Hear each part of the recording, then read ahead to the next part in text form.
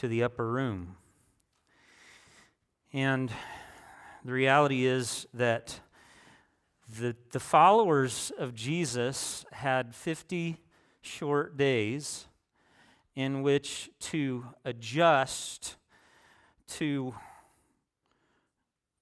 all of the real reasons Jesus came. You know, the disciples didn't understand the cross. They didn't understand the kind of kingdom that Jesus came to establish.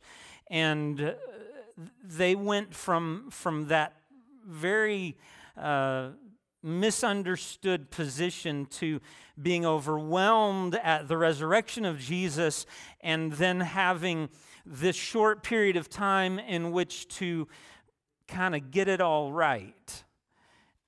And then they were going to have the experience on the day of Pentecost and go out into the world and continue the work of the kingdom that Jesus came to establish. And I liken this time of preparation to what it must have been like for some of our military men in the years gone by when a draft was put into effect. And my understanding is that the shortest length of time that ever a group of men had to actually prepare from their receiving their draft notice to actually marching was a period of about 9 to 11 days, something like that. It was during sometime during the Civil War, shortly after Gettysburg. I cannot imagine what it must have been like to be a man going about my normal activities, my normal responsibilities, and then to get the notice that I'm going to be called up to serve a time of military duty, and then to have only about 10 days in which to prepare and find that I'm then marching to war. I would feel very unprepared. And I can imagine that's something of what the disciples felt as they were transitioning between this time of going from the empty tomb to the upper room and then going out into the world to continue the work of Jesus Christ. A couple of weeks ago, we began talking about this and said first, they needed to be reassured in order to believe again. They had believed that Jesus was the Messiah, but this whole cross and crucifixion thing was not in their minds of something that was supposed to happen to their Messiah. They needed to be reassured in order to believe. They needed to be reminded of their call in order to follow again. Shortly after the resurrection of Christ, they knew that Jesus was alive again from the dead, but we see Peter and about 6 others of the disciples saying, we're going fishing. You know, we're not sure what's going to happen now. We're just kind of going to go back to what we know, what we're familiar with. And as part of that story, one of the things we see is that Jesus is reminding them of their original commitment, their original calling, so that they will again renew their commitment to follow him. They needed re-teaching or re-taught. I don't know if that's a goodly use of grammar. Probably not. But they needed to be re-taught so they would embrace the cross. As Jesus in his earthly ministry is telling them that what he is all about, what he's here for, is to go to the cross. We see Peter standing up in front of him and saying, no, Lord, this is not going to happen to you. They needed to see the teaching of Christ in light of the cross. They need to be retaught so they would embrace the cross and what the cross meant. As I continue to look at all that transpired between the resurrection of Christ, the empty tomb, and the upper room, the day of Pentecost, I see also that they needed to learn to love each other. They needed to learn to love each other. If I could invite your attention this morning to John's Gospel in chapter 13. John chapter 13. We will read verses 31 through 35. When he had gone out, Jesus said, now is the Son of Man glorified, and God is glorified in him. If God is glorified in him, God will also glorify him in himself and glorify him at once. Little children, yet a little while I am with you. You will seek me, and just as I said to the Jews, so now I also say to you, where I am going you cannot come. A new commandment I give to you, that you love one another, just as I have loved you. You also are to love one another. By this all people will know that you are my disciples, if you have love one for another. It's interesting, the word love is used only 12 times in the first 12 chapters of the Gospel of John, John 1 through John 12. It only occurs about 12 times. But in the last part, beginning with John 13 through John 21, it's used 44 times. It is a key word and concept in Jesus' farewell address to his disciples, and it's one of the burdens that he prays to his Father about in his high priestly prayer, which is recorded in chapter 17. In these verses that we read this morning, when Jesus says, "A new commandment I give to you," he's not talking about new in respect of time. He's not saying this is something that you've never done before, you've never known that you ought to love each other, and so I'm giving you a new commandment. No, they love and loving each other, loving neighbor, had long been an important quality and behavior amongst God's people.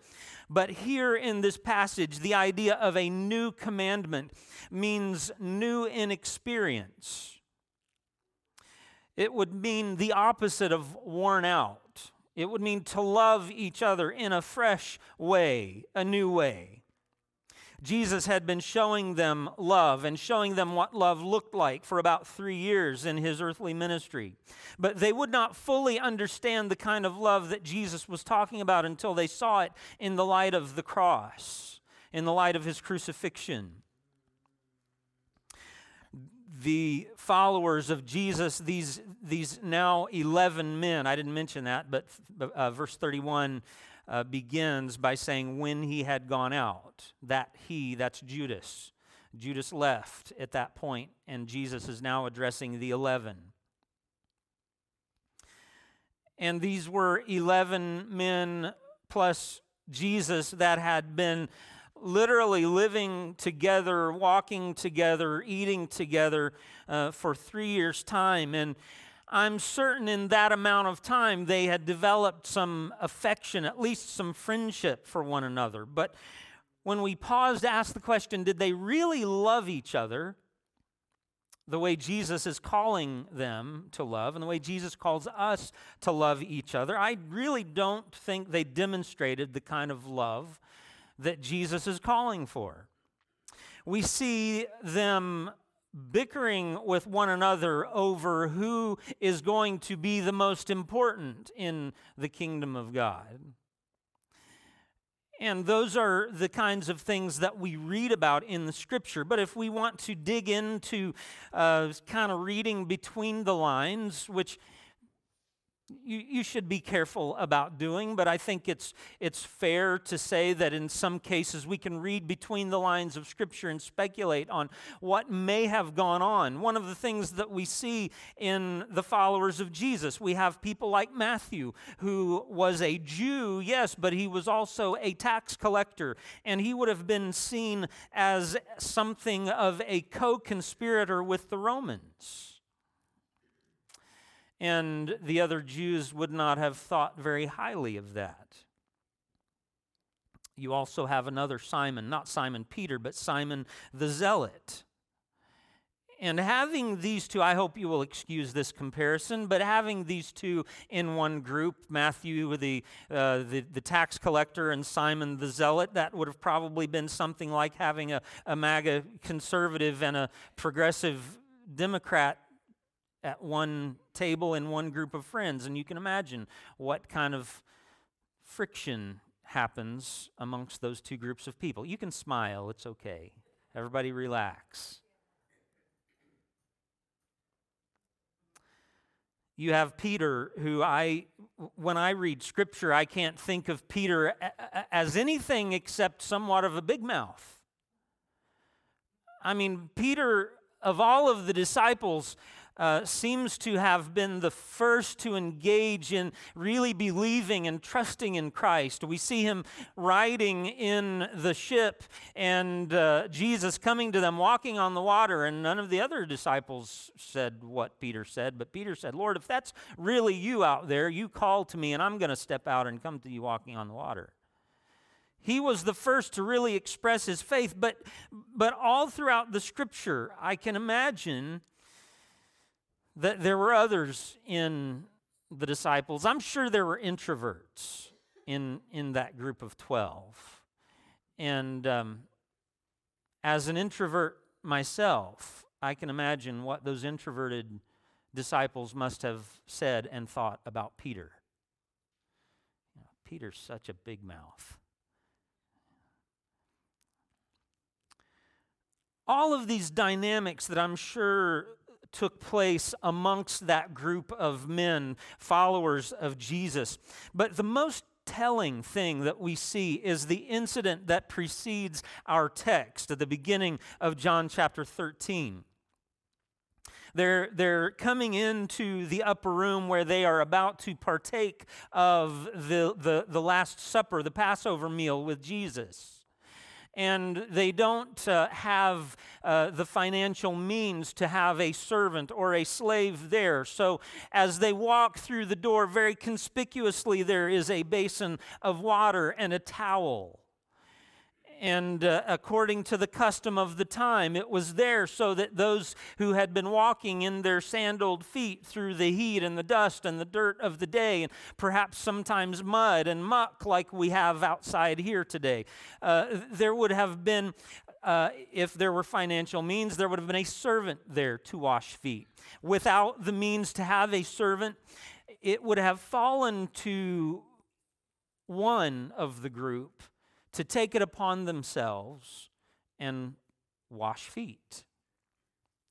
Well, these are guys who just prior to walking into this room, on their way, they've been arguing about who's going to be the greatest in the kingdom of God. Nobody that's been arguing about who's going to be the greatest then wants to say, oh, here, let me take the role of servant and wash your feet. Nobody wants to do that. And so we see Jesus then taking the towel and the basin and walking to each one of them, taking the role of the slave, the role of the servant, and washing their feet. And then at the end of this chapter, we hear Jesus saying, "A new commandment give I unto you. You love one another the way that I have loved you." How did Jesus reveal his love to his disciples? It was a servile love. We just mentioned the story, a willingness to lay aside position, and Jesus himself said it in verses 12 through 17. He says to them, "Do you understand what I've done here? If I, your Lord and Master, and that is who I am, that is what I am, if I have humbled myself before you to take on the role of a servant and wash your feet, then you also ought to wash one another's feet." It was a universal kind of love because this took place prior to Judas leaving the group. And Jesus knew who it was that would betray him. And just like Peter and Andrew and James and John and all the others, Jesus knelt in front of Judas to wash his feet. It was a universal kind of love. It was an equalizing love. We read through the Scripture about the kind of the concentric rings of fellowship around Jesus. There was a very large group of disciples, people that followed Jesus.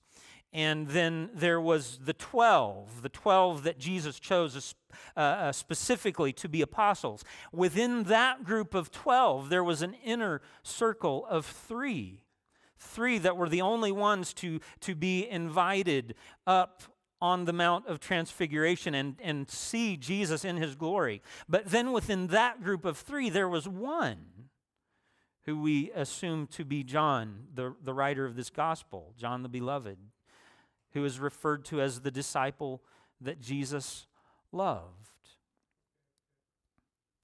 And in this setting, Jesus doesn't serve one over another. We don't see him giving any favoritism, but he treats each one equally, universally, an equalizing love. Not only was it a servile love, but it was a submissive love. A submissive love. Look, if you will, at John chapter 15 and verse 9. Jesus says, "As the Father has loved me, so have I loved you. Abide in my love. If you keep my commandments, you will abide in my love, just as I have kept my Father's commandments and abide in his love. These things I have spoken to you, that my joy may be in you and that your joy may be full." This is a picture of a submissive kind of love. Jesus speaks about keeping commandments, and he says, if you will keep my commandments, you'll abide in my love, just as I've kept my Father's commandments. Jesus came in a role that was submitting to his Father's will. And he calls us to that same kind of submission. It is an abiding love. You know, abiding and submitting kind of goes together. You can't really abide. To abide means to settle down and be content and be comfortable somewhere. And that really calls for an attitude of submission. Submission to your circumstances, submission to the authorities in your life. An attitude of submission. You cannot be abiding, you cannot be content and comfortable if you're wrestling and resisting either the circumstances of your life or the authorities in your life or what you are called to do. Abiding. It is obedient as well. That's one of the things that we get from submission. Even Jesus was obedient to his Father's commands. He calls us to the same. It was also joyful. Submissive love is a joyful kind of love. What do you mean? How can submission? And by the way, I don't know whether any of you are thinking this or not. Maybe you are. I'm an overthinker. And so my brain is always telling me what people are thinking, when probably that's not what they're thinking at all. I've learned this, but anyway. Some of you may be thinking that this favorite Bible verse of many husbands, you know, that verse in Ephesians 5 that says, "Wives, submit to your husbands." But let me remind you, guys, if that is your favorite verse, wives, let me encourage you with this. What the Bible actually teaches is a mutual submission.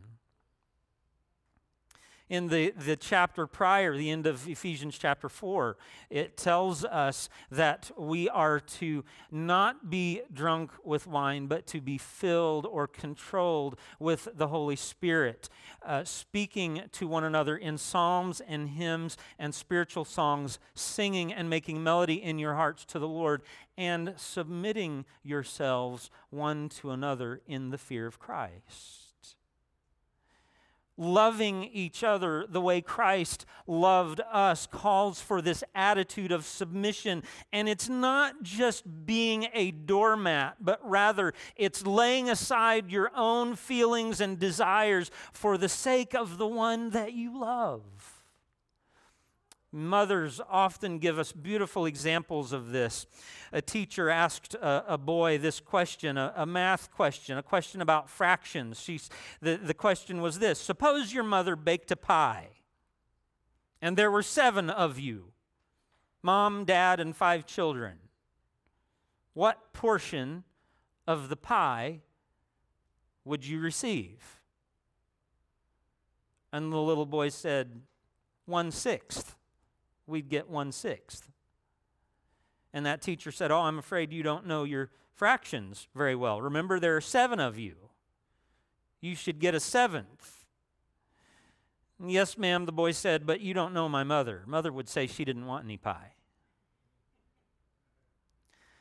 You see, moms are beautiful pictures of setting aside their wants, their desires, their feelings for the sake of the ones that they love. It is a servile love. It is a submissive love.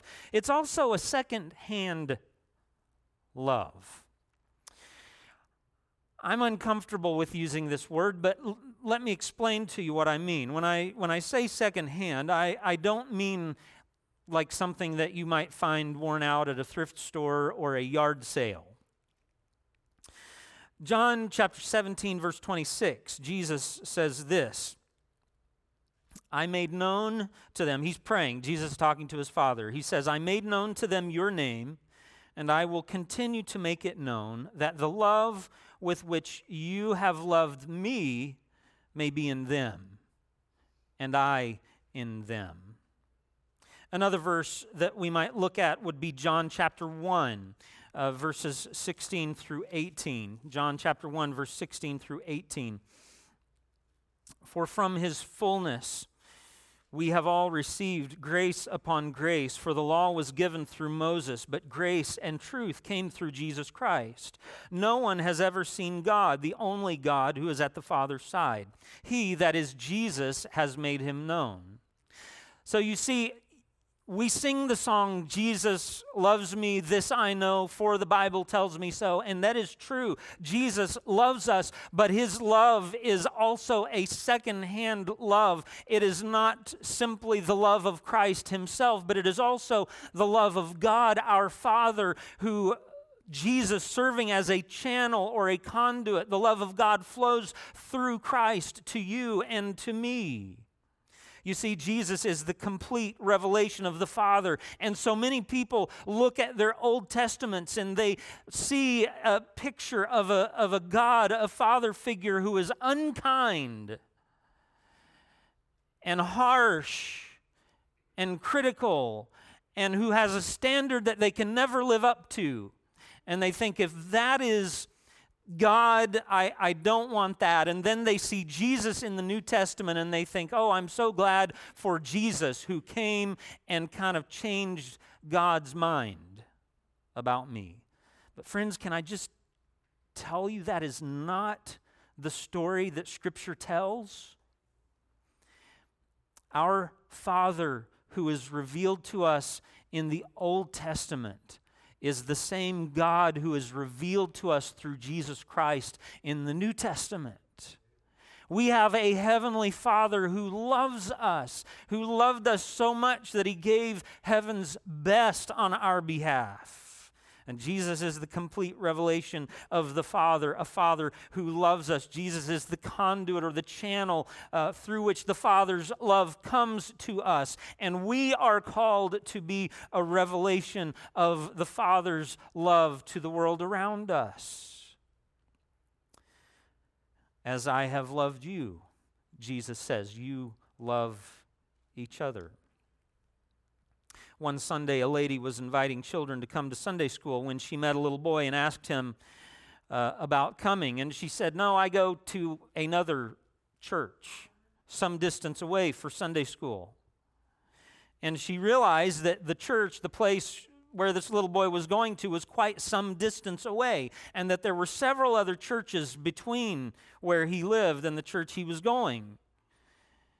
And she said, why do you go so far to go to Sunday school when there are so many other Sunday schools closer to where you live? There are plenty others just as good, she said. And the little boy said, well, they may be as good, but they're not as good for me. And the lady asked, well, why not? And he said, because they know how to love a fellow over there. And he was going some distance away because he'd found a church, he'd found a Sunday school, he'd found a place where God's people were showing him real love. And friends, that's exactly what you and I are called to. It's what the followers, the disciples of Jesus are called to be conduits, to be channels of love to the people that are around us. But finally, notice it is a sacrificial love. A sacrificial love. John chapter 15 and verse 13.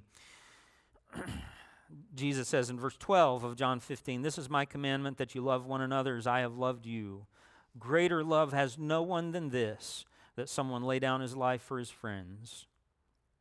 Greater love has no one than this, than that you would lay down your life for your friends. Friends, the love of Jesus is a love that is willing to sacrifice even its own life, if necessary, for the benefit of the loved one, if that is called for, if that is needed. You see, the love that our world is familiar with, and the love that you may read about in a romance novel, or that you see portrayed on the television or in a movie, is not godly love at all. What you see portrayed in popular culture around us is the kind of so-called love that is interested only in satisfying or pleasing itself.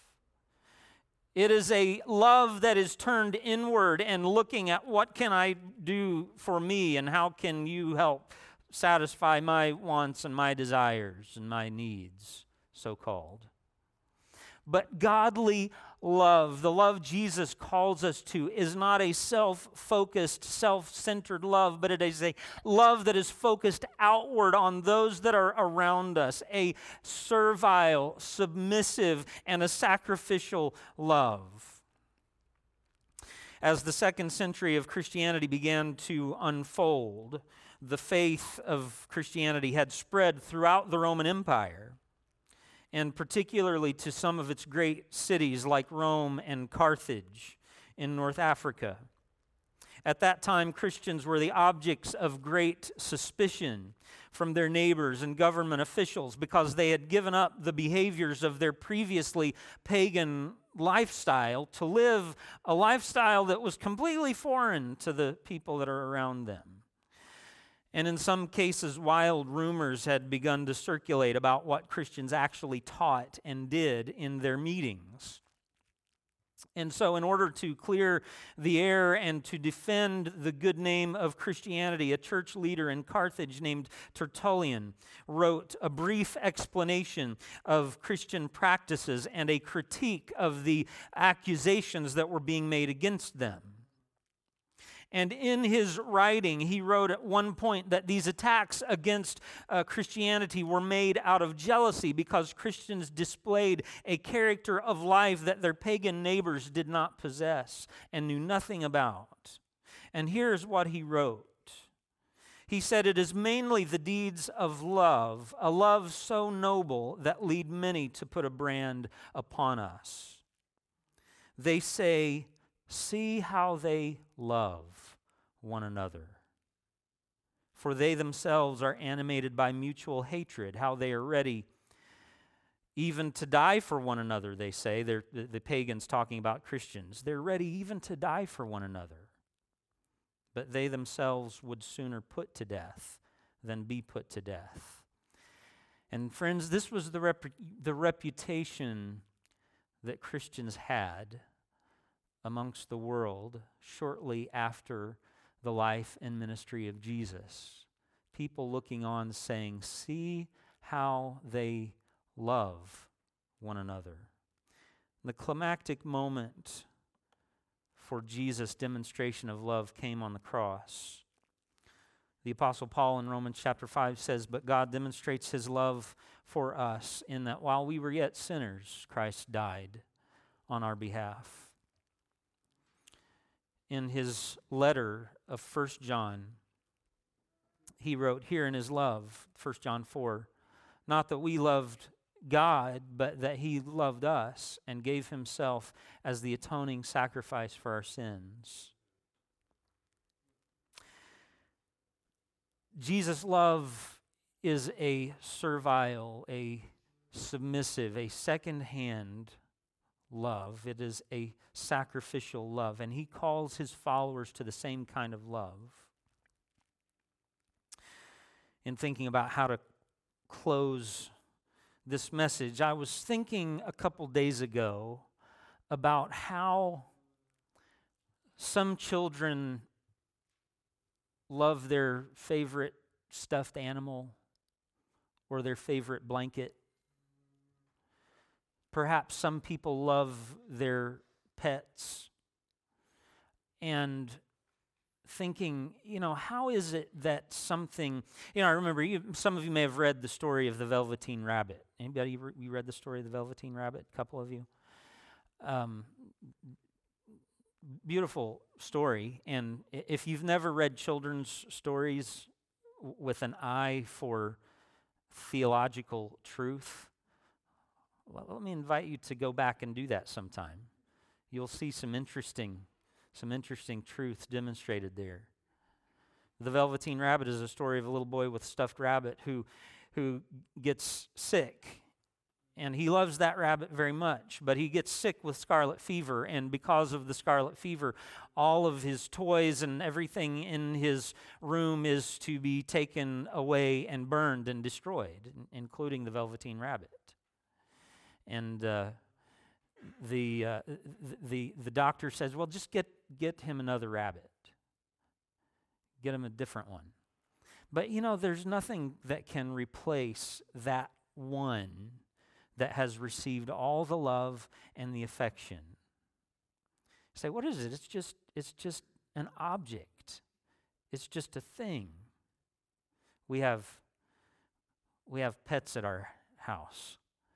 And as much as I like to think I'm not really that much of a pet person, one of our doggies is a little older than the others and has had some physical problems lately, and I've at times been concerned off and on about that dog.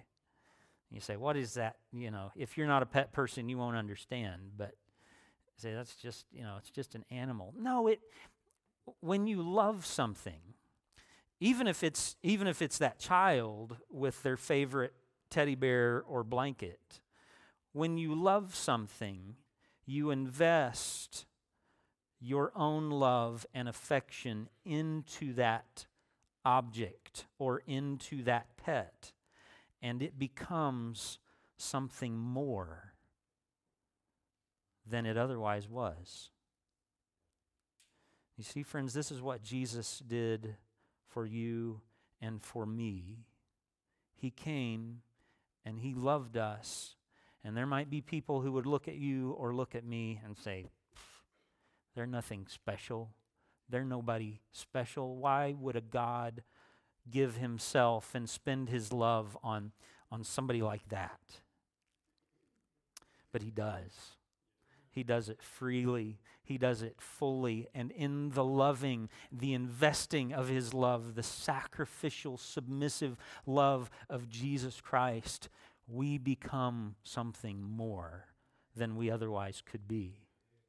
And you and I are called to love one another, first of all, with this same kind of love. And then from this setting to go out into the world and continue to demonstrate that love. And Jesus says, this is how the world will know that you are my disciples, by the love that you have one for another. Amen. Let's stand together, please.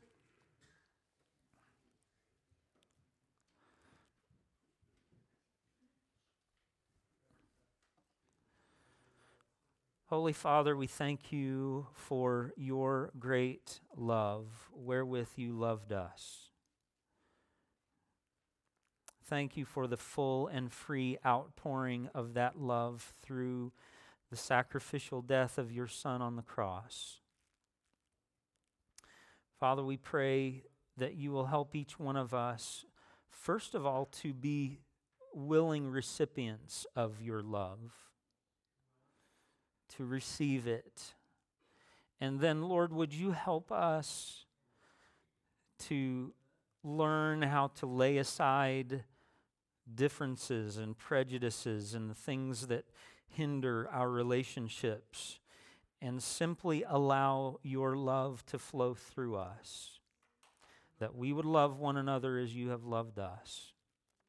And Father, for all that you do, we will thank you and give you praise in Jesus' name. Amen.